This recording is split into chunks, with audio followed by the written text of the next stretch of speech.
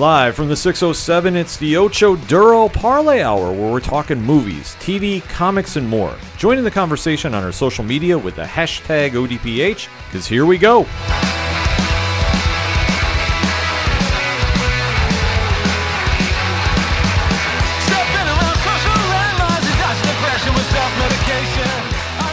Welcome back for another edition of the ODPH podcast, better known as the Ocho Duro Parlay Hour. What is going on, everybody? My name is Ken M. I'm the host of the ODPH. Joining me for the panel this week, as always, he is the co-host. His name is Padawan J. Hello, hello, hello.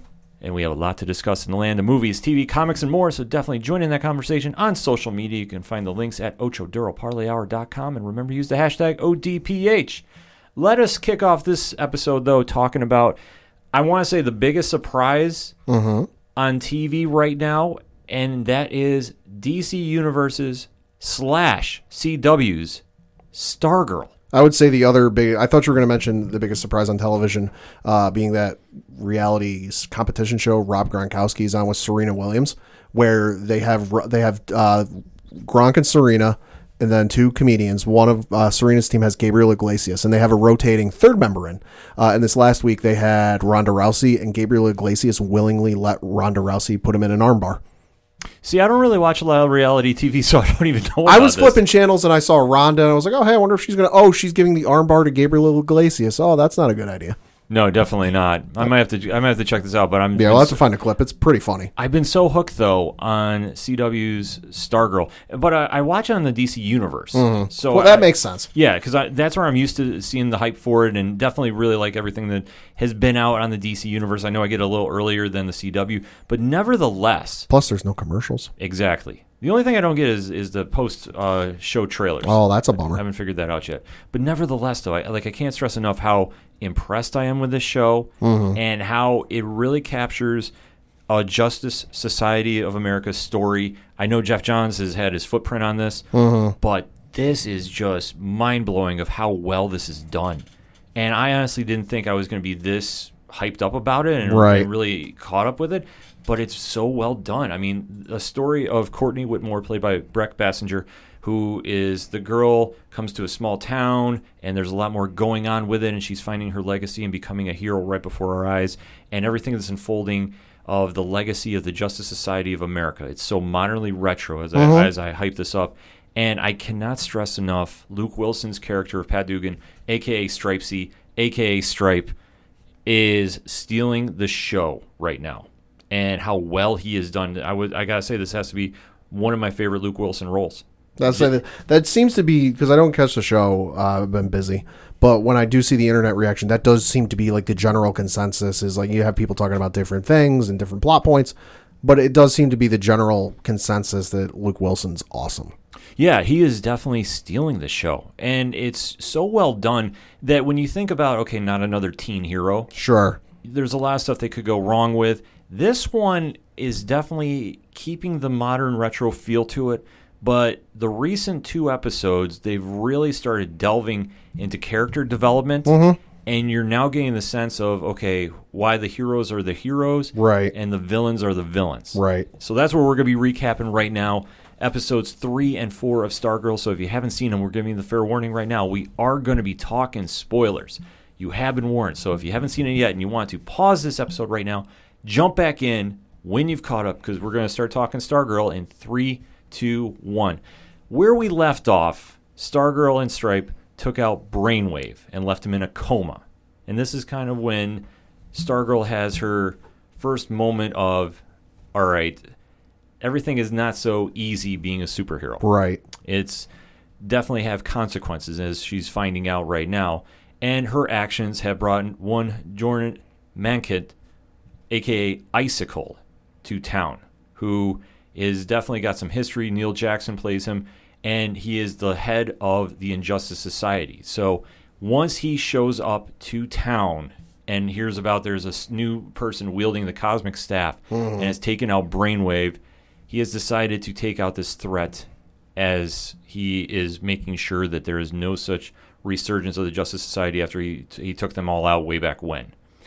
Where this episode jumps in, you get the background of Icicle, and you see that he makes a promise to his dying wife that he will definitely continue whatever mission he had planned out and avenge her death, and basically makes it his point to start tracking down Stargirl. So while he is now in Blue Valley, Stargirl is making it her mission to start tracking down Icicle and the rest of the Injustice Society. That she wants to avenge Starman and everybody else. And Stripesy is telling her, you don't realize what you're messing with. We need to be smart about this. But then again, you get that teenage angst vibe that she is so headstrong in her own abilities. Well, we took out one bad guy, we can take out everybody. It's not so easy. And this is where she does get another, I want to say, dose of reality too, because during this episode of Icicle's Origin, you find out that she makes friends with Joey Zarek, who is the son of William Zarek, who is the wizard on the Injustice Society. So that being said, there's kind of like the little drama set up, and Joey is really playing up to being a friend to her, because still at this point, Courtney is still considered being an outsider, that she is not part of the in crowd by any means, and she's just on the outside continuously looking in. But this is where Joey really tries making her feel welcome, and they're also setting up the storyline where she's standing up for Yolanda Montez, a.k.a. Wildcat, who will get introduced later in the show. And you see that there's this constant back and forth because they're still playing up the Mean Girls angle, but they haven't really dived into why. But you see that she's still trying to stand up. So she's still, like I say, on the outside looking in from where the quote-unquote cool kids are. Yeah. But this is also where Icicle is making his moves throughout town, because this is where he confronts Zarek to figure out, okay, what happened with Brainwave? And are you still committed to his big plan that he has for... they haven't really dived into it yet, of what the big end game is going to be here. But he's still basically making sure that he has the loyalty of the Injustice Society. And Zarek, at this point, is really teetering on, okay, well, we knew what happened, but I've kind of moved on, and it seems like he's trying to leave that past behind him. And during this time, though, you see that Icicle is going out of his way to set up a trap to lure Stargirl out of there. Like, he has this one really cool scene where he has like a frozen star in the middle of a field. Okay. That he knows that Stargirl is starting to track him a little bit. Right. So he basically lays out a trap, and then they do have a big fight scene involved too, where you get to see a little more of Stripe's armor in play here, which I really like the CGI. Like, I can't stress enough too, the DC Universe budget for this show, truly remarkable, because they have basically made the Iron Giant into Iron Man on this show. I'll say, it's like we've said before, one of the kind of minor drawbacks with the CW Arrowverse shows is, at times, the CGI isn't all that great. There are times it's good, and there are times it's, a little bit to be desired. But you can clearly tell this is a DC Universe show because they spared no expense on the CGI. Right. And they do a lot of cool fight scenes on this too as well. But the one thing too is Icicle does set up the trap, and he does try taking out a school bus that has kids on it. But to the credit of Stripes, he does save it from plunging in the water. And at this point, they get the truck back on the bridge, which is like the big takeaway. Okay, so everybody saves the day, everybody's great. And at this point, they're trying to evacuate the bus, but Icicle freezes the bridge. Right. And you see a truck come straight down and hits Joey. Like, you see, he was being a magician. You see that hat go flying in the air with the card. Yeah. And obviously, at this point, it really sinks in that there's consequences to try being a superhero. Now it's really sounding like Mean Girls. Yeah, well, it really steps up like the dramatic tone on it. Yeah. Which I applaud as part of the story. Right. Because you really didn't see this one coming. Yeah. Because, like I said, for the most of the episode, they do deal with like the teen drama and the wizard's son there, Joey, is trying to set up to be winning the talent show, which, like I say, it has the the old school, modern retro vibe to it. Or early Smallville, where there's not any real huge major threat. It's like the biggest threat is Clark getting a date with Lana. Right. So they do play that old school drama up. That it's the school talent show. Who's going to win? Sure. So they really are trying to set that up and also try establishing the different characters going on, because they do establish a little more of Yolanda's storyline going on. We do get introduced to another student, Cameron, who is also on the outside looking in with Courtney, and you start seeing, okay, well, they're just going to, get familiar with some of the characters. So when you see what happens with Joey getting killed, it really is an emotional gut punch. And how they set it up, too, flawlessly. Like, it just really hooks you like, okay, this is not going to be your average teen show where everybody has the happy ending.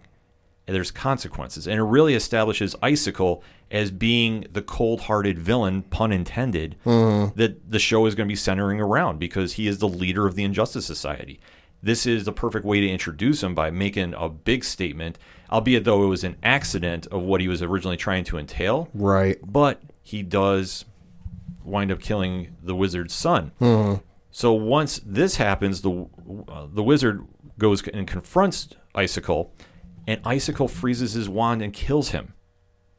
And basically writes it off as he had a heart attack due to his son's death. Okay. They frame it up like it's really creative of how they took care of this and set it up. Where at this point, too, Pat is trying to explain to Courtney why these actions have consequences. Which, like I said, for this episode, too, it's pretty straightforward. So that's why I'm not spending a ton of time deep diving on this. Sure. But you get the sense of, okay, this is episode 3. We're already establishing the stakes are this high, and you're really getting the sense of what Icicle is bringing to the table. Because if he's willing to, take out a whole bus full of kids, right, you know that he is evil personified, and he is really trying to establish himself as a major threat. And for Stargirl and Stripe to stop him, it was a big deal, but then he ultimately would not take the loss and went overboard, and thus took out the wizard and his son.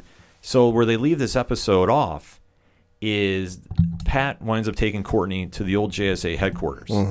And this is a very cool nod to anybody that's read the JSA, because you do see the pictures of Jay Garrick and the helmet, Ted Grant's mask. You see Alan Scott's Green Lantern battery. Dr. Midnight's owl is still there, which is like, they do so many cool throwbacks to the JSA. Yeah, it's little Easter eggs for the fans. Right. And this is where Pat is trying to tell Courtney that, okay, Icicle is in town. There are serious consequences to being a superhero. You're not ready. You're just a kid. You can't continue to do this. You could be next. And like I say, I love the drama and the back and forth that they have here. But as Courtney is still remaining headstrong and says, no, now that Joey has been killed, I need to go take care of Icicle, whether you're going to help me or not.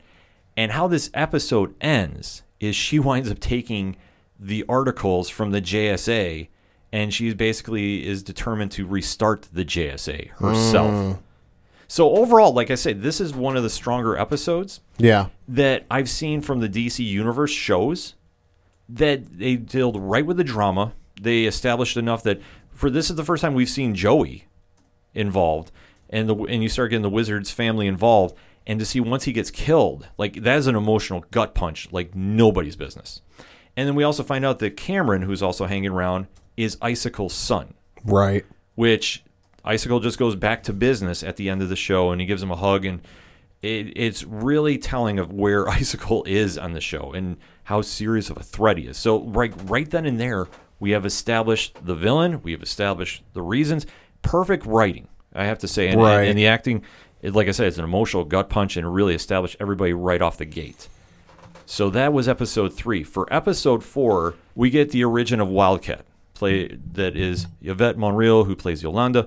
We get the whole story that months ago that she was running for student council against her rival Cindy. Cindy's the one who's the mean girl on the show. Okay. And we find out that some risky photos were leaked out by Cindy to the entire class when she was giving the speech for the debates.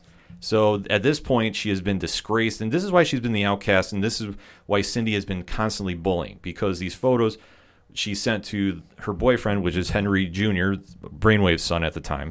And Yolanda has just always been this outsider that has been, Stargirl has been trying to befriend, and we really haven't figured out the story why. We finally do, because Stargirl has been standing up for her. And to finally win her over, Stargirl goes and says, I'm the one who blew up Henry's car. And she goes, I know what happened, and it's not right. and she basically reveals her secret identity to Yolanda, which is a gutsy move at the time, I will admit. But at this point, too, Courtney has been watching her box, and she decides that she would make a perfect Wildcat. So at this point, she winds up giving her the costume of Wildcat. And it's really cool to see how Yolanda adapts to the role, because it's something with the helmet as she puts on it, because when she first puts on the costume, it's super bulky and baggy. Mm-hmm. And then once the helmet comes on, it like fits right to her. And then they're doing this kind of little fun back and forth where they're Wikipediaing what Wildcat can do. Because remember, Courtney stole all the items from the JSA headquarters. Right. And yet she has no idea what they do. So they have to go on a Wikipedia to figure out what Wildcat does. Which, sure enough, Wikipedia was right on the money. As you see that she's testing out her claws, which can cut through metal. She winds up cutting through the house toaster oven. And you see that she's trying to climb on walls, and she can do that, and really breaking down the agility. So this is a origin story of the character of Wildcat for this universe, which I thought made perfect sense. It was very well done. And we also start deep diving into a little bit more of what is going on with Icicle and his master plan, because Stargirl and Wildcat are doing their investigation and trying to figure out, okay, where can we find more of the Injustice Society or Injustice League members? And they decide to break into the hospital room of Brainwave. Once they are in there, though, they wind up stealing the visitor list and start noticing that the school principal has been coming in to play the violin, which I don't exactly know what the circumstances with that. Right. But she's been coming in and not checking in. So that's going to be a storyline coming down the road. But it's really kind of back and forth, and it was an interesting way to see how they're working as a team together to start piecing this together. And you also see that Yolanda has to go step up, and she's now having the first time in months a redeeming moment, because she's felt so guilt-ridden for, you know, the embarrassment that she brought on herself. Her family is very strict Catholic, and at this point they have just basically shunned her. They've grounded her. They've taken her phone away. She's just, you know, never been able to recover from this. Right. And at this moment, she's trying to stand up and has this one very big emotional scene where she addresses them and says, I am taking my life back, and I am going to get rid of my guilt, and when is enough that I am not going to feel this guilt anymore. And at this point, too, the family still shuns her except for the little brother. But at this point, she was going to walk away from being a Wildcat, and she was like, she did thank Stargirl, hey, thank you for making me part of the team, but I'm just not ready now. But by the end of the episode, she comes back and is ready to join the fight. The only other side plot that was happening on here, which I thought was interesting, is you see Denise, who was the Wizard's wife and Joey's mother, is frantically approaching Pat at the garage that he works at and is trying to get help with the car. And you can see that she's running from something. They've never really explained what happened. And obviously, I think she knows that Icicle definitely had some part to play with it in the Wizard's death, but she can't really prove it. And then when she comes back for the second time, she's taking off, and she's telling Pat, there's something wrong with this town. Get out. And she's not coming out to saying, but she's explaining, my husband just had a doctor's checkup. He's been perfectly fine. How could he drop dead of a heart attack? And this is where Pat starts investigating. He's getting parts for Stripe all throughout. He's going to a junkyard. But the second time he goes, he finds Denise's car trashed. And the remnants of what she had in the car are still in there. So she's presumed to be dead. And this is now where the episode leaves for the cliffhanger. Because next week they're going to start introducing Dr. Midnight, who they did have a little cameo during this episode that we understand who's that's going to be playing. That's going to be Angelica Washington. That she does see Yolanda and Courtney outside the hospital, and she does hear Yolanda's name get called. Yeah. So it has been confirmed, if you watched enough of the press releases, that she is going to be the new Dr. Midnight. So next week is going to be her origin episode. But overall, though, Pat, I got to say, though, I am very impressed with the setup of the show. Now, I know you haven't watched this yet. No. But when you're looking into a new TV show, are you looking into one that they just jump right in, or do you want one that they just take the time to develop each character that you have that connection with. I kind of want, for me, I understand setting up everything and that initial pilot episode, gets everything set up, and then maybe you have the next episode that are like, all right, we got the action set up, why don't we explain a few of the characters? But I feel like if you take too long and you do quote unquote filler episodes where like, all right, you're establishing character and this and that, I feel like if you go too long in the teeth, you're going to lose some people. And for me, I don't want you to go too long in the character explanation. Sprinkle it out throughout the season. If you go on to future seasons, sprinkle it out through there. That's one of the best things with Avatar: The Last Airbender, which I've been rewatching on since it got re-added to Netflix last month. They don't give you all of the backstory on every character in the first season. It's sprinkled here and there, and you learn things about the characters as you go on. So that way you're not wasting entire episodes. I don't even want to say wasting. You're not devoting an entire episode to the character's backstory, and you can still move the plot forward.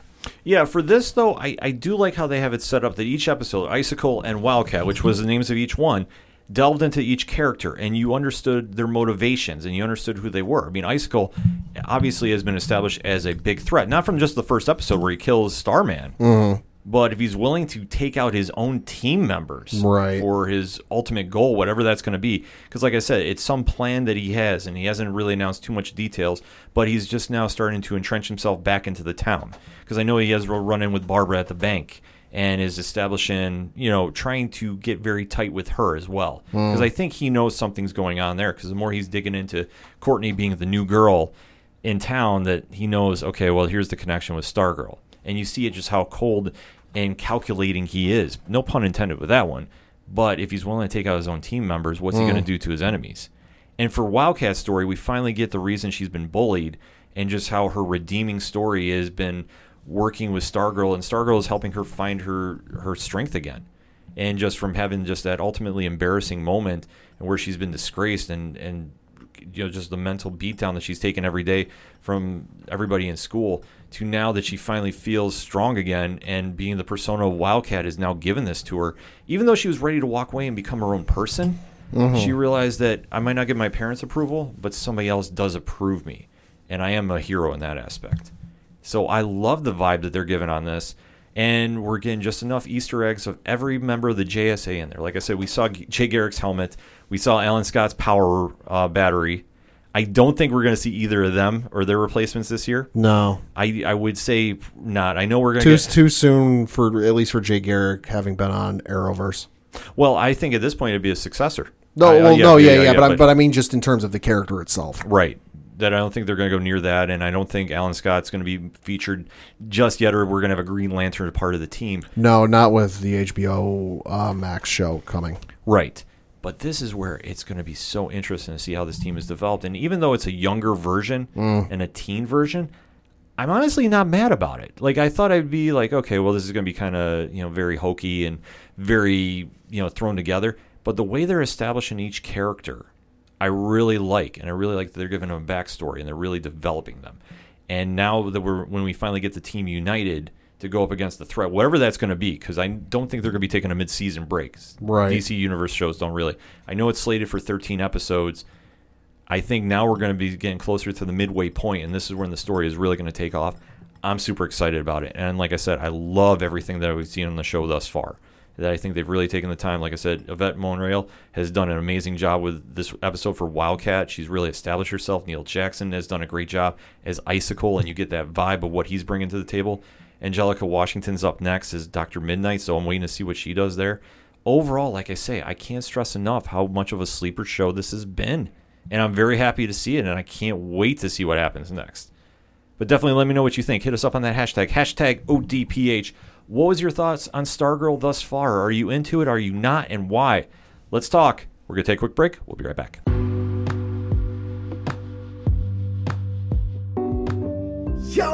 Yo, what up? It's your boy, Colby Mack, host of the Colby Told Me podcast. It's my whenever I want to deep dive with the Mac himself, where I get to amplify my movie reviews for your listening pleasure. This is my 30 minutes or less solo pod, keeping it real with reviews, sometimes movie news, and an always dope box office breakdown. I'm the best subjectively objective film critic in the game, and when they ask you where you heard it from, you tell them Colby told me. Peace.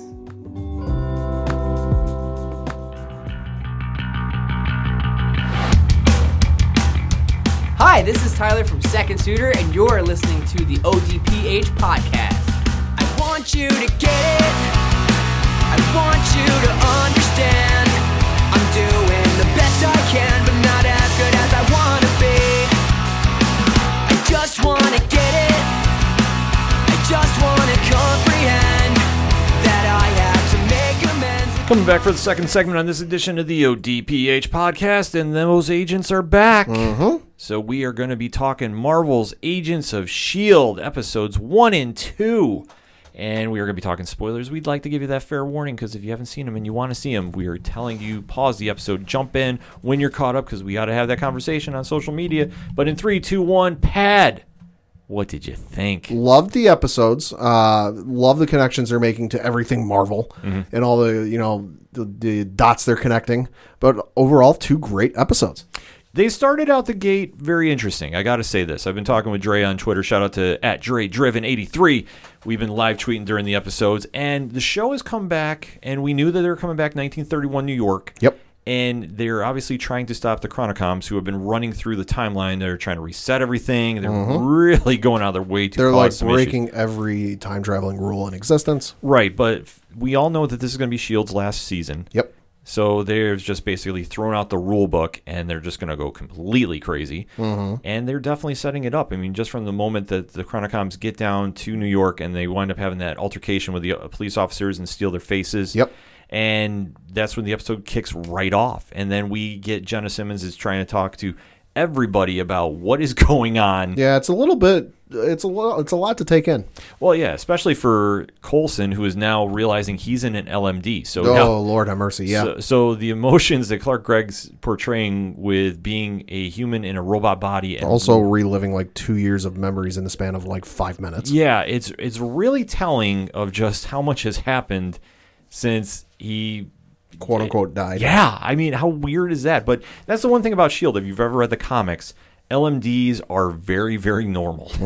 It's a weird thing, but it's a comics thing. Yeah. That's the easiest way to describe it. So if you've read S.H.I.E.L.D. throughout the years, this is secondhand. If you're just watching this for the first time, it's going to throw you for a loop. And you're getting the honest reaction from Daisy and Mac, who are trying to sit there and realize, okay, did we do the right thing bringing him back, or did we not? Oh, I think Daisy doesn't even care. She's just like, yeah, we need to do this and go. Oh, yeah. Well, Daisy has been very emotional during these 2 episodes. Like, she has, I don't want to say been acting different, and I don't know if it's the time jump has really thrown her reasoning off. I think it might just be a sense of urgency that, like, she's definitely throwing caution to the wind and just gung-ho, we got to go, shoot first, ask questions later type of mentality. Yeah, Chloe Bennett's been portraying a different Daisy, a.k.a. Quake, than we've been seeing past couple seasons. Like, she's really been making decisions on the fly without really thinking them through. And the one was to activate Coulson, so when Coulson comes back, he's so disoriented, she winds up getting in an argument with Mac about it, and did we do the right thing? Right. At this point, though, they're still trying to investigate what's going on and figure out, okay, the Chronicoms are here. How do we stop them? What's the overall game plan? Well, and what are they doing here? Yeah, because it's just a real weird time that they decided to jump back into 1931. Because at this point in the MCU, if you saw that ridiculous post on the internet over the weekend where somebody detailed every scene and what order it takes place in the Marvel Cinematic Universe, in terms of the not prequel Thor stuff, this is the earliest in the MCU we are. Yes. So this is a really time-telling story that they're trying to portray, and they're going to be doing a lot of time jumps this entire season. That's the vibe I'm getting. Yeah. So during this time, though, they are walking around, and they're having their first altercations with the Chronicom, and they are lucky to escape the first time. But once they regroup, though, they do wind up tracking down an old friend, dare I say? Kind of, but sort of not. And this is where it's a fun Easter egg if you've been watching the MCU from the beginning, because they still are tied to the MCU, whether Marvel likes to recognize them or not for being a part of it, because I know it's been almost retconned now since Kevin Feige has taken over. But this is where we run into a good friend of ours, Ernest Koenig, who is also Patton Oswalt. Yep. reprising the role. Not the triplet brothers Nope. that he has portrayed over the years. Ancestor. Yes. I don't even know if I want to say ancestor. Yeah. Grandfather? Yeah, the grandfather at this point of the Koenig brand. Do I call them a brand? It's just the family line of S.H.I.E.L.D. agents. Yep. And this is where they've realized that Koenig is being, I don't want to say S.H.I.E.L.D. before S.H.I.E.L.D., but he's also providing security. So he's operating along the same, thought process that S.H.I.E.L.D. eventually will. Yes, because what they realized that he is up to is he's trying to provide protection for, at the time, Governor Franklin Delano Roosevelt. Name rings a bell. Yes, definitely does. So at this point, S.H.I.E.L.D. is getting ready to protect him at all costs because they're thinking the Chronicom is coming after him. Which in the timeline of the MCU, if they're trying to take out FDR, makes a lot of sense. FDR, very pivotal in what happens with the United States and the world at large for World War II. So if you take out the head of the proverbial, entity, things fall apart, and thereby, we're going to let Hydra win World War II. Right. So they're going out of their way to protect him. But once Daisy, or dare I say it's Simmons at this point, because they did capture a Chronicom on the Zephyr. Yep. And Simmons winds up forcing that Chronicom to reveal the plan. And the plan wasn't FDR. Nope. It was an employee that works for Koenig. And that one is a gentleman known as Freddy. Mm-hmm. But we don't find out Freddy's last name until the end of the episode. Nope. And who is that? Freddy, and his last name is Malik. Yes, as in Gideon Malik. As in Freddy is Gideon's father. Gideon is at the time, which we know Agents of S.H.I.E.L.D., present time I would say, is the head of Hydra. Yep. So, or what Hydra will become. Right. So it's very in its fledgling stages. It's very fledgling, and it's very interesting to see how this is all getting worked out because we really are still trying to piece this together. And I love how S.H.I.E.L.D. is doing the slow burn for this. Yeah. That we have an idea what's going on, but yep. once they start revealing that Freddy is trying to smuggle a green liquid. Which, if you know anything about Marvel Comics, you know what that liquid is for. Right. That the story is kind of going all over the place, and I like that about this episode, that it wasn't so straightforward because obviously there's going to be a longer game to be played here. Mm-hmm. And this is where I think that S.H.I.E.L.D. is going to excel at because even though they're going to be doing time jumps and that'll throw people off, the fact that they give us just a little bit of information in the premiere, they've done a very good job with.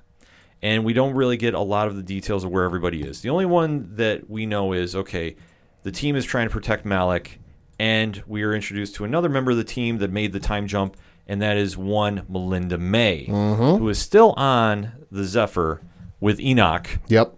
And who's got great bedside manners, let me just say. Oh, Enoch is extremely hysterical, as always. Like, just how he plays off Fitz has always been a great back and forth. Joel Stouffer, who plays Enoch, is always just got that deadpan, monotone tone to him. I'd say it reminds me of Ben Stein from the Dry Eyes commercials. Yes, and it's perfect. But when he gets with Ian DeCastecker as Fitz, that's magic right there. So now he's bouncing off with Ming-Na Wen as Melinda May, and they're still, the chemistry's right there as well too. So they finished that episode very strong. So, I mean, overall thoughts on the first episode? Thought it was great. Didn't initially know what the connection was because I'm not well-versed on every Marvel storyline ever. But once it got explained and I saw it, I'm like, ooh, I saw what it was online. I'm like, ooh, okay, I'm down for this. Well, just the fact that they were teasing the green liquid, and I'm figuring around that time, okay, it's got to be Captain America Super Soldier Serum or a version of it, or they're going to explain that a little bit. I thought, okay, this is going to be interesting if they're going to say, okay, the Chronicoms are trying to stop Captain America. But I also like the throwback scene, Patton Oswalt come back, and I mean, it's just like he didn't miss a beat. No. At all. No. And like I say, he's played multiple versions of the Koenig character that, like I say, I'm probably losing track of how many versions he's played. I know that they have the twin brothers. I think they had a third one, too. Yeah, I think there was. But that was probably my favorite part of these first two episodes was just... that you see it in the older sci-fi movies in like the 50s and 60s where it's like, oh my God, look at this. Just like they blindfold him, they bring him onto the Zephyr, and he's there, and he's like, oh my God, this is a rocket ship. You guys are aliens. Yeah, it's just a cool throwback to, like you touched upon, those old style of storytelling, and just seeing the future shock, pun intended, of when Oswald's character gets on the ship and he's just blown away by like what's going on. Okay, the War of the Worlds is really real. To put it mildly. So for the first episode, I thought they did come off very good. I thought it's established enough. Was it a full home run? Not just yet, because they haven't really established what they're doing. Just essentially, they're just trying to track down Chronocoms. Yeah.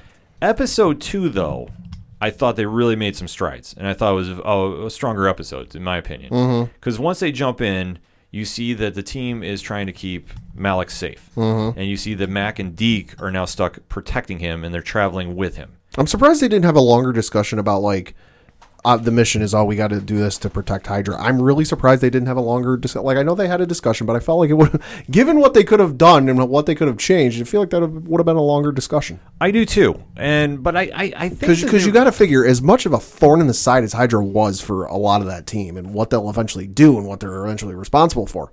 I feel like they would have really given it a lot of thought as to whether we really want to try and save Hydra. Yeah, well, I think that they realized that if you go back in time, no matter what, if you disrupt the timeline, everything is thrown out of whack. Yeah, that's true. And I think from their time of being in the mainframe... Hello, Flashpoint. Yeah, exactly. That I think that they understand that if we mess up anything to a major degree... Yeah.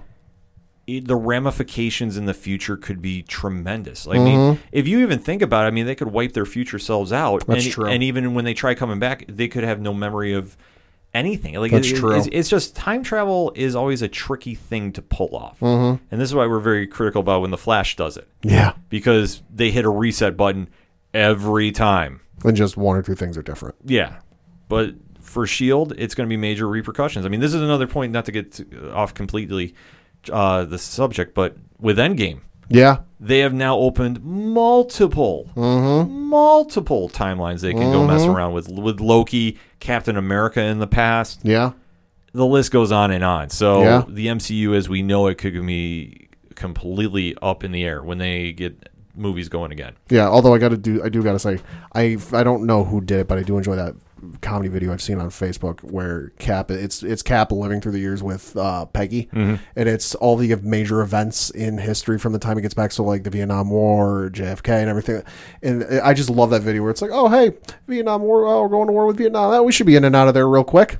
Yeah, like I love that video. Yeah, the video is just a satirical play on Cap just sitting there watching the world events happen. And reaction. Yeah, I mean, but that's another point though. It's like, how do you go back in time and not alter something? Yeah. And that's the problem that S.H.I.E.L.D.'s going to do because they don't have the Men in Black mind erasers. Oh, yeah. Because the one thing that I'm sitting here the entire time thinking with Malik is he's going to remember everybody helping him. Yeah. Like as much as you want to like keep things the same and don't change things, it's going to happen. Like you said, just by them being there and them protecting him and him going, oh my God, what is going on? Who are these people? It's already different. Yeah. So that's where the team kind of decides to go off on their own directions. I mean, you have Deke and Mac helping protect Freddy. Everybody else is setting up a secondary base at Koenig's bar there, or speakeasy. I forget what they officially called it. But he's setting up shop. They're setting up shop there while May and Enoch are still on the Zephyr. So there's like 3 different storylines going on this episode. But they spent enough time establishing everything that it wasn't completely thrown off. And we started dipping into the episode that Viola is the contact that was trying to help Freddy escape with the miracle serum that he's carrying around. Yep.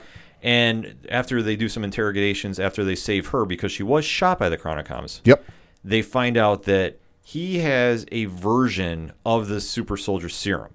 Now, it's the Hydra one, so it's not the official one that Steve Rogers gets way back, down the line. Right. So this is where they know, okay, this could alter everything. We have to keep him alive at all points. Same storyline going on, too. You have Coulson meeting up with May for the first time. Yep. And both of those characters are in different places of their life right now. Yeah. Coulson is missing a lot of memories. May is really back from the dead. I would say Coulson's like, all right, I don't fully understand what's going on here, but I'm just going to roll with it. May's like, I don't accept any of this, and I'm going to kick all of your asses. Yeah. So, I mean, there's the cool back and forth. I mean, even there was the great fight scene between Enoch and May. Enoch, stop pulling punches, dude. It's Agent May. Yeah. And I know he's trying to explain himself. He's trying to explain himself while also not hurt her, and it's like, dude, you don't try and stop her, you're going to get killed here. Yeah, it's the cavalry for a reason. So they're having their back and forth, too, and the team is a little shook up at this point, but you're still having Daisy trying to call shots. Yeah. Behind Mac's back. And I think that's going to be an underlying point of this entire season. I get that feeling, yeah. Yeah, which I don't know how I feel about that. And it doesn't even feel like she's got an ulterior motive or like another reason why she would be doing it. Because if that was the case, it'd be like, all right, I can see that.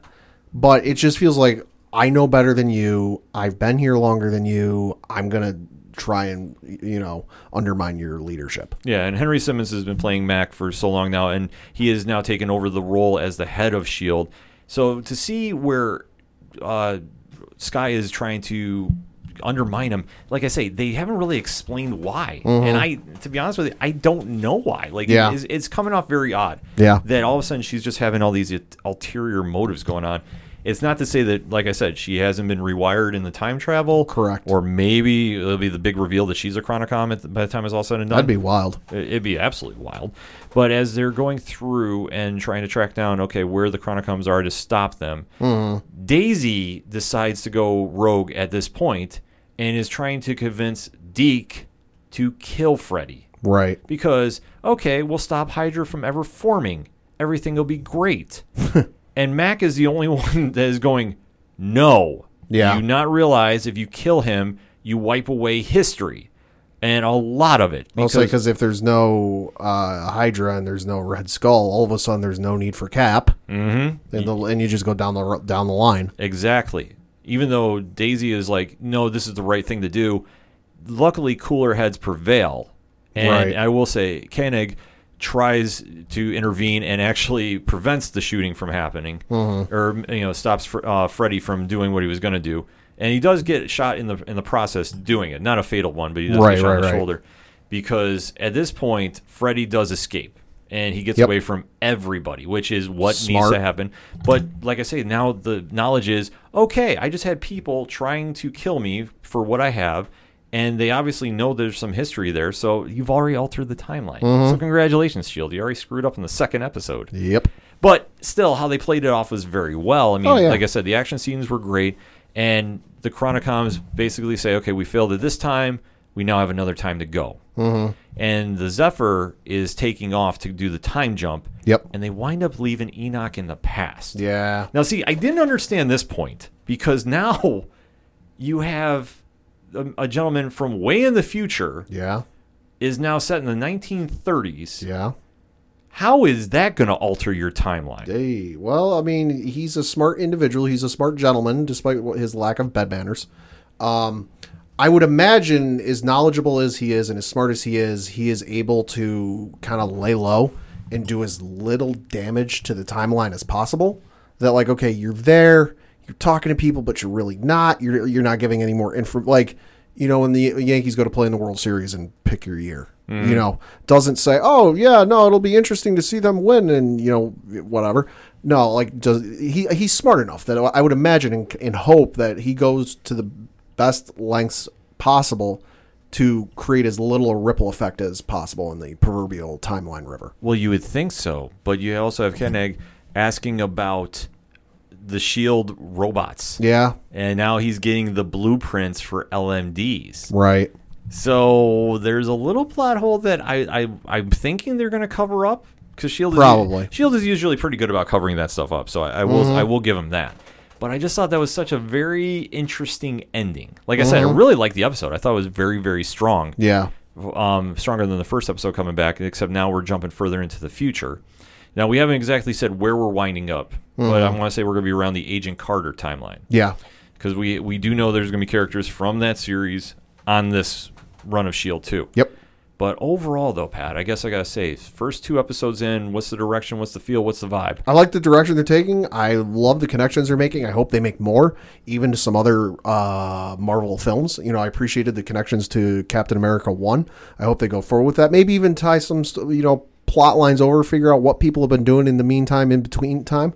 I can't wait to see where they go. Yeah, I definitely was super excited about seeing where they're going with this. I do like the throwbacks to the MCU because, let's face it, no matter what Marvel wants to say, this is part of the MCU. Mm-hmm. And they have established that history well throughout 7 years now. So to have those little Easter egg tie-ins like the Super Soldier Serum, I think is a cool nod. Where they're going in the future, depending on how far they're going in the future, is anybody's guess, but I still like to see them hit different moments in time. Like we could start seeing the origin of Howard Stark. Right. And seeing how Stark Industries played in. Yeah. And, deep dive a little bit into that without going fully overboard. Because now with the Chronicoms jumping around through time, trying to alter everything, this is where it's going to be half Doctor Who, half Agents of S.H.I.E.L.D. this season. Mm-hmm. And it's going to be an interesting take. I feel like I fully trust the writers and what they've done. I know last season, like we talked about previously, not the strongest of seasons, but I think now that they know it's the end, they really want to finish on a strong note. So I am super excited to see where they're going to wind up. Yeah. But definitely let us know what you think. Hit us up on that hashtag ODPH. Agents of S.H.I.E.L.D., what are you thinking? And we will be live tweeting during the episode tonight. So definitely, if you want to get a part of that, at OD Parlay Hour and also at DreDriven83. I'll give a shout out to Dre because Dre has been live tweeting as well, too. And he's amazing to talk to. So I definitely give him a follow as well. Like I said, we're going to take a quick break. We'll be right back. Wonder Soul. Wonder Soul.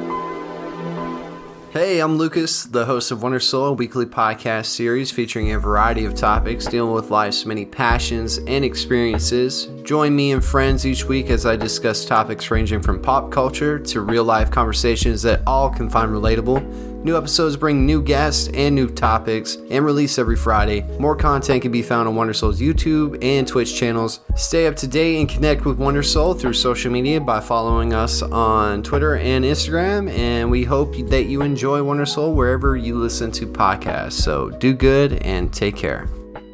Hi, this is Jimmy Gazdick from Crimson Brethren and Floodlands, and you're listening to ODPH.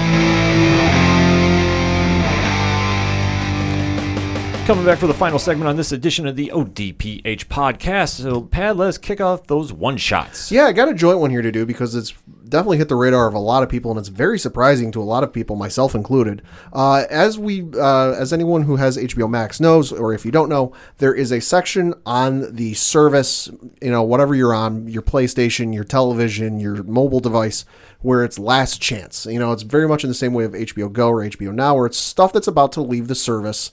Hey, just so you know, and you see it on Netflix as well, where something's about ready to leave Netflix, it says leaving and then the date. Mm-hmm. Well, people notice that there's some stuff there that just got added, but then what also people noted is there's a lot of DC movies leaving and not animated ones. The list as it follows, these are all leaving HBO Max on July 1st.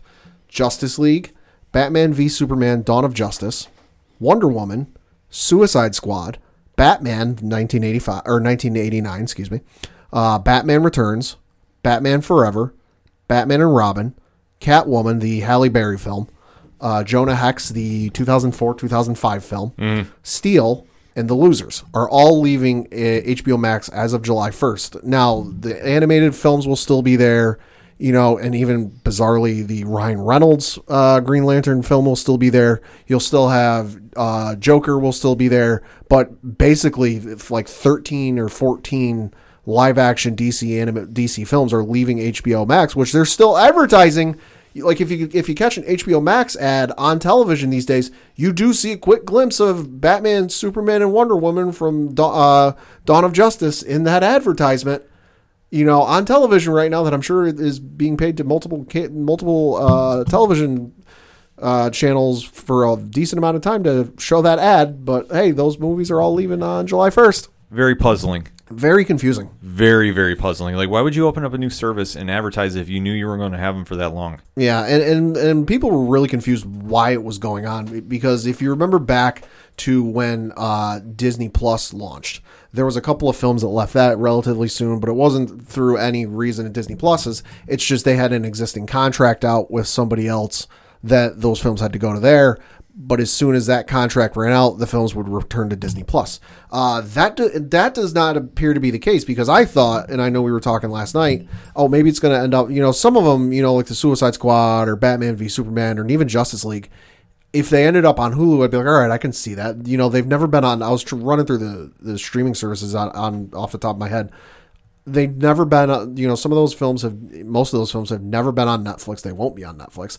I know some of them have been on Hulu at various times. Maybe in Amazon Prime, who knows? But I couldn't figure it out. But no, an HBO Max rep said today regarding the films, DC films leaving in July, quote, "We have a collection of DC films that will rotate on the platform. We have a new batch coming in July and then another batch coming in August. And I've just confirmed that batch is on right now, will be returning," close quote. So apparently they're going to cycle stuff in and out, which, I mean, if you're advertising the stuff as being a selling point of, hey, this is where you can catch all your DC films until July 1st and it's going to leave, doesn't make a lot of sense, especially for the newer stuff. The Batman movies, I'm like, okay, not exactly, losing sleep over that. That makes sense. I think in terms of the Batman movies leaving, you might see the Christopher Reeve films get cycled onto there. So some of the older, the older stuff, I'm not really losing sleep over. I'm like, okay, I get that. But what's confusing to me is, we're going to willingly cycle out the new stuff. Right.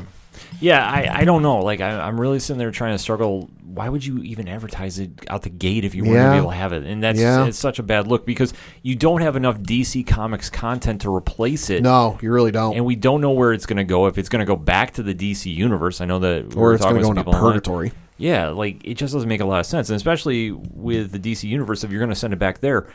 There was another story that kind of piggyback on that, is they're canceling DC Daily. Mm-hmm. Their live talk show they do every day on the DC Universe streaming service. So I'm so like baffled by this move that unless you're going to send it to a competitor such as like a Netflix, such as like a Hulu, and we don't know. We don't know. Like, I don't know. That's just such a bad look out the gate. Yeah, it definitely doesn't look good. It's like we said, it's a big marketing point for the service that I've caught HBO Max ads. They show you the brief clip of Friends. They show you the brief clip of Big Bang Theory. You see a couple of shots of DC films. Is that ad going to, I'm almost wondering, is that ad still going to be running with those clips in the ad when the films aren't available on the service? You're going to have to retool everything. Yeah. So not the best thing out the gate for HBO Max. I got to admit, it's not had the same thunder as DC or Disney Plus rather. No. By far. No. Moving over to some news to look forward to. Tomorrow on July 11th, or today if you're listening to this on July 11th, at 1 p.m. Pacific time. That is 2 o'clock Mountain Time, 3 o'clock Central Time, 4 o'clock Eastern Time, and then other times as follows. What is this? 4 o'clock Eastern, 5 o'clock down in Rio, Brazil. Then over in London, that would be, 9 o'clock, 10 o'clock in Germany, 11 o'clock in Russia, midnight or something crazy over in Dubai, 1:30 in the morning over in India, 4 in the morning over in Singapore, 4 in the morning over in China, 5 in the morning over in Tokyo. It's not that bad for them. 6 in the morning over in Sydney, and then 8 in the morning over in Auckland, New Zealand. There is going to be a live stream from the folks over at PlayStation where they will debut some information and news regarding the PlayStation 5. According to a blog post on their site, it says, now that the event is confirmed for June 11th, I want to add that this is a pre-taped program that will be broadcast at 1080p and 30 frames per second. odd that they had to say that. This eased the show's production process during a time when many of our team and developers are working from home. The games you'll see on Thursday will look even better when you play them on PS5 with a 4K TV, as you'd expect. It's also best if you watch while wearing headphones, if you can. There's some cool audio in the show, and it might be harder to appreciate if it's pumped through your phone or laptop speakers. So they're going to give you a real good look, I would imagine, at the PlayStation 5, some of the exclusive games that you're going to see there. So I wouldn't imagine seeing anything that you'll see on multiple platforms, but stuff that's exclusive to PlayStation. So if another Spider-Man video game is on the works, if there's another God of War coming, I know there's another Horizon Zero Dawn being worked on. So any new games that will be on PlayStation 5, you're going to find out that and more tomorrow. Again, June 11th, 1 p.m. Pacific time, and Google it for times in your area. PS5. It's happening. Yep. How excited are you about this? I'm very excited. I've heard, and this is one of the things I'd like to hear with the live stream. There's been a lot of rumors and there's been a lot of speculation with what the system will entail. Some of them I'm very excited about if it ends up being true. One of the rumors I've heard is that, they've confirmed that about 2,000 plus games from PlayStation 4 will be backwards compatible, aka you can play it on a PS5. But there's also been some rumors that you will be able to play PS3, PS2, and PS1 games on there. So and that's all rumors. It's all speculation. Nothing's been confirmed. There's a lot floating about that is really exciting that I want to find out if it's true. Well, when every time there's a new PlayStation, there's a new Xbox, it's now to the point that it's a major event. Mm-hmm. So any news that we're going to get about this is going to be huge. Yeah. Huge. So, definitely must see. So it's going to be must see, so definitely keep it locked on your social medias and definitely have that interaction on social media with us about it, because I know, Pad, you're going to be covering this left and right. Absolutely. The other one I'm going to have to jump back into and delve into is there's a new expansion for Destiny 2 that got revealed the other day. It is called Destiny 2 Beyond Light expansion, and also there was news that anyone who owns a version of Destiny 2 will be able to upgrade to the PlayStation 5 and Xbox Series X versions for free. So that's a very cool. They confirmed that the PlayStation 5 and Xbox Series X versions will run in 4K and 60 frames per second if you care about that. And that all expansions owned by players will carry over at no extra charge. So that's nice. That you already own the game. We're not going to make you purchase it for another $60. Here's the game for free.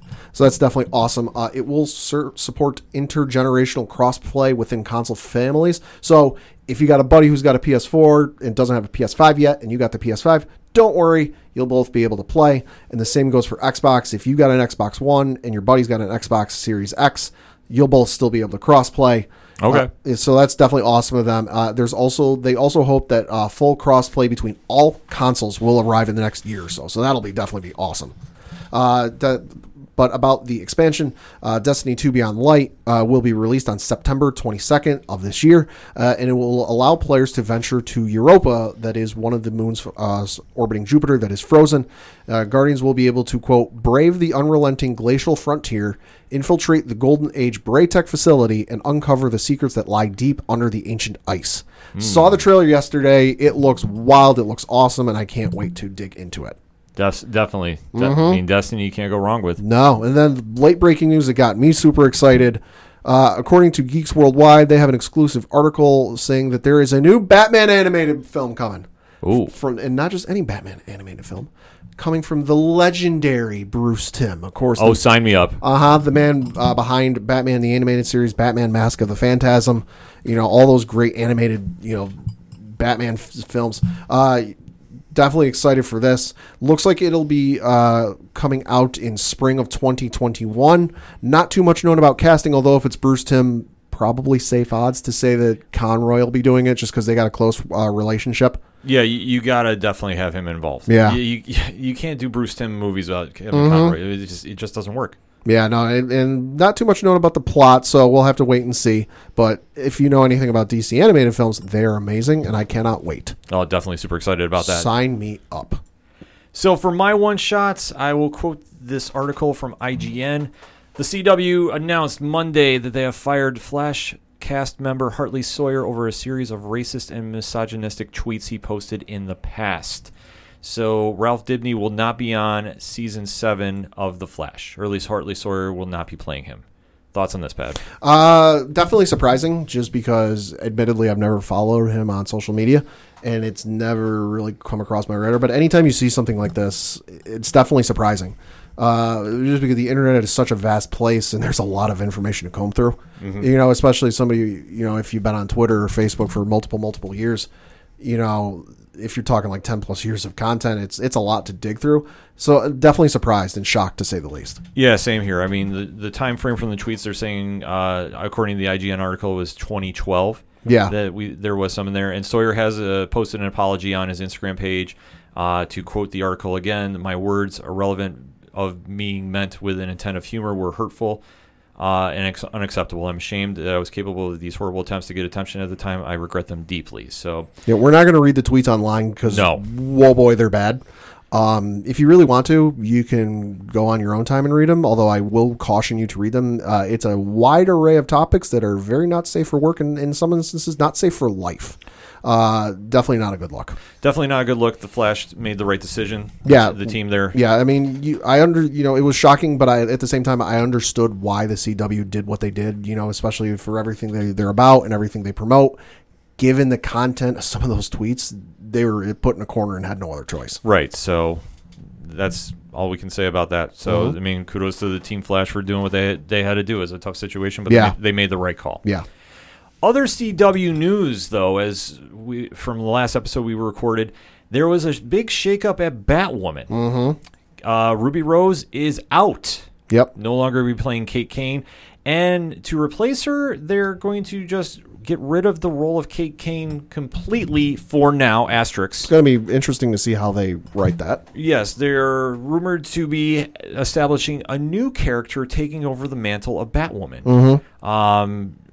Thoughts on this, Pat? Don't necessarily agree with the decision. I understand why they're doing it, but you didn't exactly have this in the show that like it was an out, obviously, because you didn't know.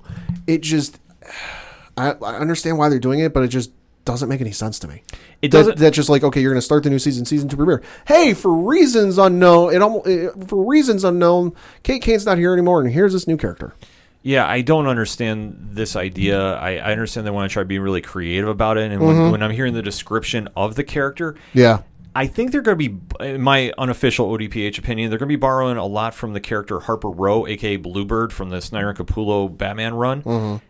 But I'm really curious because they have been very adamant to say Kate Kane is not gone from the show. Right. So is she going to disappear like Bruce Wayne has on the show? It'll be interesting to see how the ratings go for when the show comes back, because I know there was a lot of, Ruby Rose's portrayal of Kate Kane was very well received. A lot of people liked it. And I really feel that was a driving force behind some of the reason it did well, not just because it's a show with Bat in the name and it's DC related. It'll be interesting to see how, the ratings go. It's almost like with Walking Dead when they lost Andrew Lincoln. Yeah. How are the ratings going to go? It's almost the same, albeit smaller degree scenario. And especially, too, if you're switching up the main character that the comic fan base knows and loves to bring on a brand new character in like the second season. In the second season? Now, if this was like season 4, season 5, okay, I can see that. I could see it, but I think they should have just recast the role of Kate Kane. No, I do too. I do too. Like I'm not really on board with this. I mean, I'll give it a watch, but from what they're making it sound, it's a completely different character. And I just get the feeling I don't want it to happen, but I just get the feeling this is going to backfire on them a little bit. Well, I think so too, because you're basically trying to swap out a fan favorite with an unknown, and depending on who they cast for it, we don't know anything about casting. We really don't know a lot about the character. Just some different places I've read about the character. Like I said, my early prediction is they're going to be borrowing elements from Harper Row for that one. It's not Harper Row though, as of right now. So I'm going to say it's before anybody tries running with that. But I just think it's such a bad idea. Like I think you should just recasted the role, and continued business as usual. Like I said, this is just going to be messy. I think. Recast the role, and I know for us watching in real time, it's going to be like what makes sense and be like, oh yeah, no, it's because Ruby Rose left.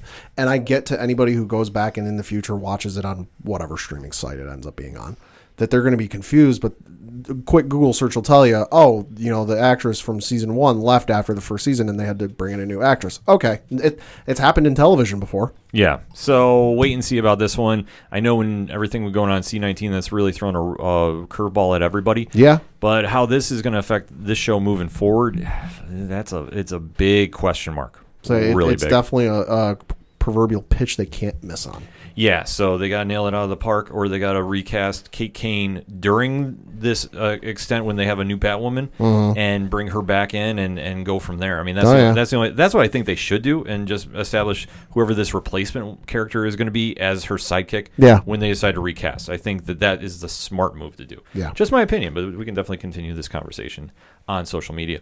Legends of Tomorrow had their season finale. I won't go too much into spoilers, but I will kind of dabble around with it. Thought it was very lackluster. Yeah, I did too. Very, very lackluster. They did have a couple cast members leave the show. So we did see their swan song on the show. And it was definitely fun, though. I will say this. It was fun.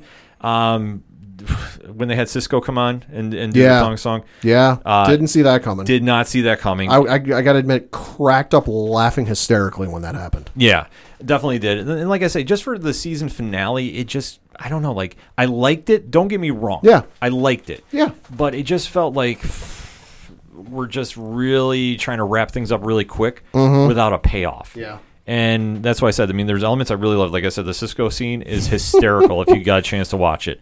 But in that place, and it's not a clip; it's the full song. It's the full song, and it's him singing. I mean, that's the thing. Yeah. So you'll have to watch the episode to really get to capture it. But like I say, where they leave the cliffhanger too, I know they're playing up the humor a lot more on the show, and that's okay. Yeah. But it was almost like too comical. And when they announced like the different characters are leaving, like it just didn't connect. I was like, okay, well. And that's one big problem I've had with the show. I felt that they had too many members on the team. Yeah, it is a little congested. Yeah, I was surprised at a few that did stay on the team. I thought they should do a different shakeup. But nevertheless, we'll have to wait and see when they come back and where they're going to go. And the cliffhanger is a really odd one. Yeah, to me, it didn't even feel like a cliffhanger to me. Yeah, I was like... Okay. Well, it kind of felt like a quasi-happy ending with the story's going to continue. Yeah. So, like I say, it was a good episode. It was fun. And like I said, the Cisco scene is hysterical. So if you get a chance to watch it. And we'll have to wait and see when they come back in the fall. And last but certainly not least, Comic-Con news. Yeah. San Diego Comic-Con is going to be doing a digital con from what we're reading about. Yeah.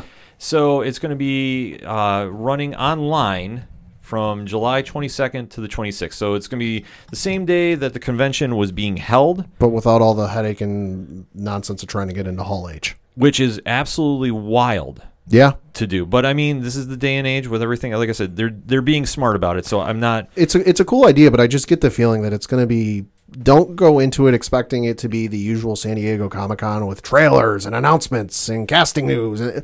Yeah, there will be some of that, but I just feel like, lower your expectations a little bit. Just a feeling I get. Yeah, you're definitely going to have to. I mean, it's the one thing about it that with this announcement, they're making the best of a bad situation. Yeah. And you have to fully embrace it. You cannot sit there and be mad about it. And like I say, if they're going to be doing this, at least they're offering content to everybody at home. Yeah. And they're still going to be running with panels and everything that makes San Diego what it is. It's going to be free to watch. That's the one thing from the tweet that we have retweeted. So as far as that goes, I mean, how can you be mad about that? No, you really can't. I mean, like I said, I'm sure they're going to do the best they can with the situation and, expect a lot of interesting panels that you might not be able to normally do. Like I know Josh Gad over, not the last weekend, but I want to say it was the weekend before, got the entire Lord of the Rings cast back together for his YouTube channel. Maybe do something like that with, like, say, you got Matrix 4 coming out, next year, 2 years from now, something like that. Get the cast to the original Matrix movie back together. Have them do a quote-unquote Zoom panel, where it's them reminiscing and telling stories about filming that first movie. Something like that would be really cool, and I think a lot of people would tune into. And heck, I know it probably won't happen, but have Marvel or DC do their Hall H style panel and put the trailers out there. You don't have to worry about bootleg copies of the trailers getting out on the internet. The one thing that I'm going to be very intrigued with is, depending on where we are in the world at that time, And what I mean by this is, depending on what state you're in, there's the different phases going on right now in the U.S. Yep. Hypothetically saying, if everything is lifted or at phase 4 in certain areas, would they be running panels like at different locations, maybe not with a crowd, but having them almost like live streamed and do something like that? Like, do you get what I'm saying? Yeah, no, I understand. Yeah, like I'm thinking maybe we'll see something like that, because I would fully bank, if I have to make an unofficial prediction here, Marvel is going to come out with a lot. They are going to really want to establish that they are going to be coming in with the next wave of projects in a hurry. Well, and we know they've got stuff done. I know WandaVision, if it's not done, it's near done. You know, you got to imagine there's probably a decent amount done on the What If series. You know, they've gotten a pretty decent length into the Falcon Winter Soldier. Why not show 5 minutes from a random episode of each of the series? Yeah, definitely. Like, I wouldn't doubt that they do something like that, or they're going to make it just a bunch of different things to really entice fans about maybe picking up Disney Plus if they signed off on it. Do a little more hype for Black Widow, which is still scheduled to come out in November. Because right around this point, I believe that theaters are going to start opening up in July. That I know the big movie premiere that they're expecting is going to be Christopher Nolan's Tenet. Yeah, that according to, I want to say it was earnings call or something call with AMC the other day. That's a whole other ball of wax. Yeah. That's all. Ooh. You ever got, if listeners at home ever got free time, look up that whole mess online. We're not getting into it because we'd take too long. Yeah, it's all over the place. But there was an earnings call or something call with AMC theaters the other day, and it sounds like both Mulan for Disney and then Tenet for Christopher Nolan are still on track to hit their release dates. And I know Tenet is July. Yeah, Tenet is July. Yeah. So that's going to be the first one to really kind of establish where we are in the world at that point. I was saying, if you want to give the movie theater industry a swift kick in the pants to get it going again, Christopher Nolan's a good way to do it. Yeah, so they're going to be coming back strong at the movies once they're open. But like I say, for where this is going to be held at the time for San Diego, I don't know if where restrictions are going to be, if they're going to try getting celebrities together for panels, or it's going to be all Zooms. Yeah, I think it's going to be Zooms, just to be on the safe side. It'll probably be Zooms, but we don't know at that point. So that's why I said, so San Diego is going to be setting the trend for possibly the rest of the year of how to do this. We still have not heard anything concerning New York Comic-Con. I do get asked that a lot. Yeah, we haven't heard anything, although the longer it goes on, the more concerning it is to me, just because I check my Facebook memories every day just because it's fun to look in the past. And there have been recent dates where, public tickets went on sale, and I think the one that just hit it was either today or yesterday, I forget, where fan verification got reopened either last year or the year before, something like that. So we're passing dates that tickets went on sale, we bought tickets, and we got our stuff out. Just they haven't said anything. We don't know. We're not insiders. We don't have people on the inside giving us information. No. Just the concerning thing is the longer it goes on, the more grim the outlook is. Yeah, so we just kind of have to be wait and see and be patient and fingers crossed it is going to run. Like I say, this could be definitely one that we're doing virtually as well. Yeah. I would imagine that we'll be running the Twitch stream during San Diego at least. Oh, yeah. I can fully imagine we'll probably be doing some joint coverage with our friends over at 3FN and maybe do some live reporting as well. So definitely stay tuned for that. We'll have to kind of deep dive into that when we get closer in July. But for San Diego to still run and give us something, I'm super, super excited about. So to close out, too, I want to give a quick shout out to Cheers to Comics. I'm going to say, with everything going on with DC, breaking away from Diamond Distribution, head over and check out Brian's episode covering it. He does a great job breaking it down. So I don't even want to try breaking down that whole mess right now. But Brian did an exceptional job. So head on over to Cheers to Comics and check that out. So all that being said, the music you heard on this episode of the ODPH is that of Shout at the Robots. They're a great band here locally in the 607. How do you find out about more of what they're up to? Well, simple. Head on over to ochodoroparlear.com. Check out the music section. You can find out all about them, Floodlands, Fair City Fire, Second Suitor, Tom Jolu, Yard Party, and all the great bands that have come through the ODPH. Also on the ODPH website, you can check out the ODPH directory, which has friends of the show, such as Tom from Off the Cuff Gaming. You have Excite Wrestling, all the great pod groups that we are in, and the Podchaser list, so you can follow, subscribe, rate, review all of the amazing people we hang out with on the podcasting community. So shout out to Pod Nation, shout out to the Independent Podcast, or rather, should I say the Legion of Independent Podcasts. I always mess that one up for some reason. It's just a long name. Shout out to Alternate Reality Radio. Shout out to the Apocalypse community. And shout out to hashtag 607 podcast. And always shout out to 8122 Productions. Shout out to Rich Ron and hashtag Big Nay Cool. Still on Twitter, Pat. Oh, boy. Still on Twitter. Still kicking all types of content that you need to check out. That he does say, not behind a paywall, but if you want to get behind a paywall and really hear some diesel takes, head on over to patreon.com/8122 Productions, and they will have that all for you. $1 gets you in the door, $3 gets you a comfy seat at the table. And also on the ODPH directory, we have links for voter registration and organization links to support the Black Lives Matter movement and follow up to last week's hashtag podcast blackout episode. So definitely head on over to OchoDuroParleyHour.com and check it out, because that's all I got for this week. So for the one and only Padawan Thank you. I'm your host, Ken M. Thank you as always for listening to the ODPH podcast, better known as the Ocho Duro Parlay Hour. See you next time.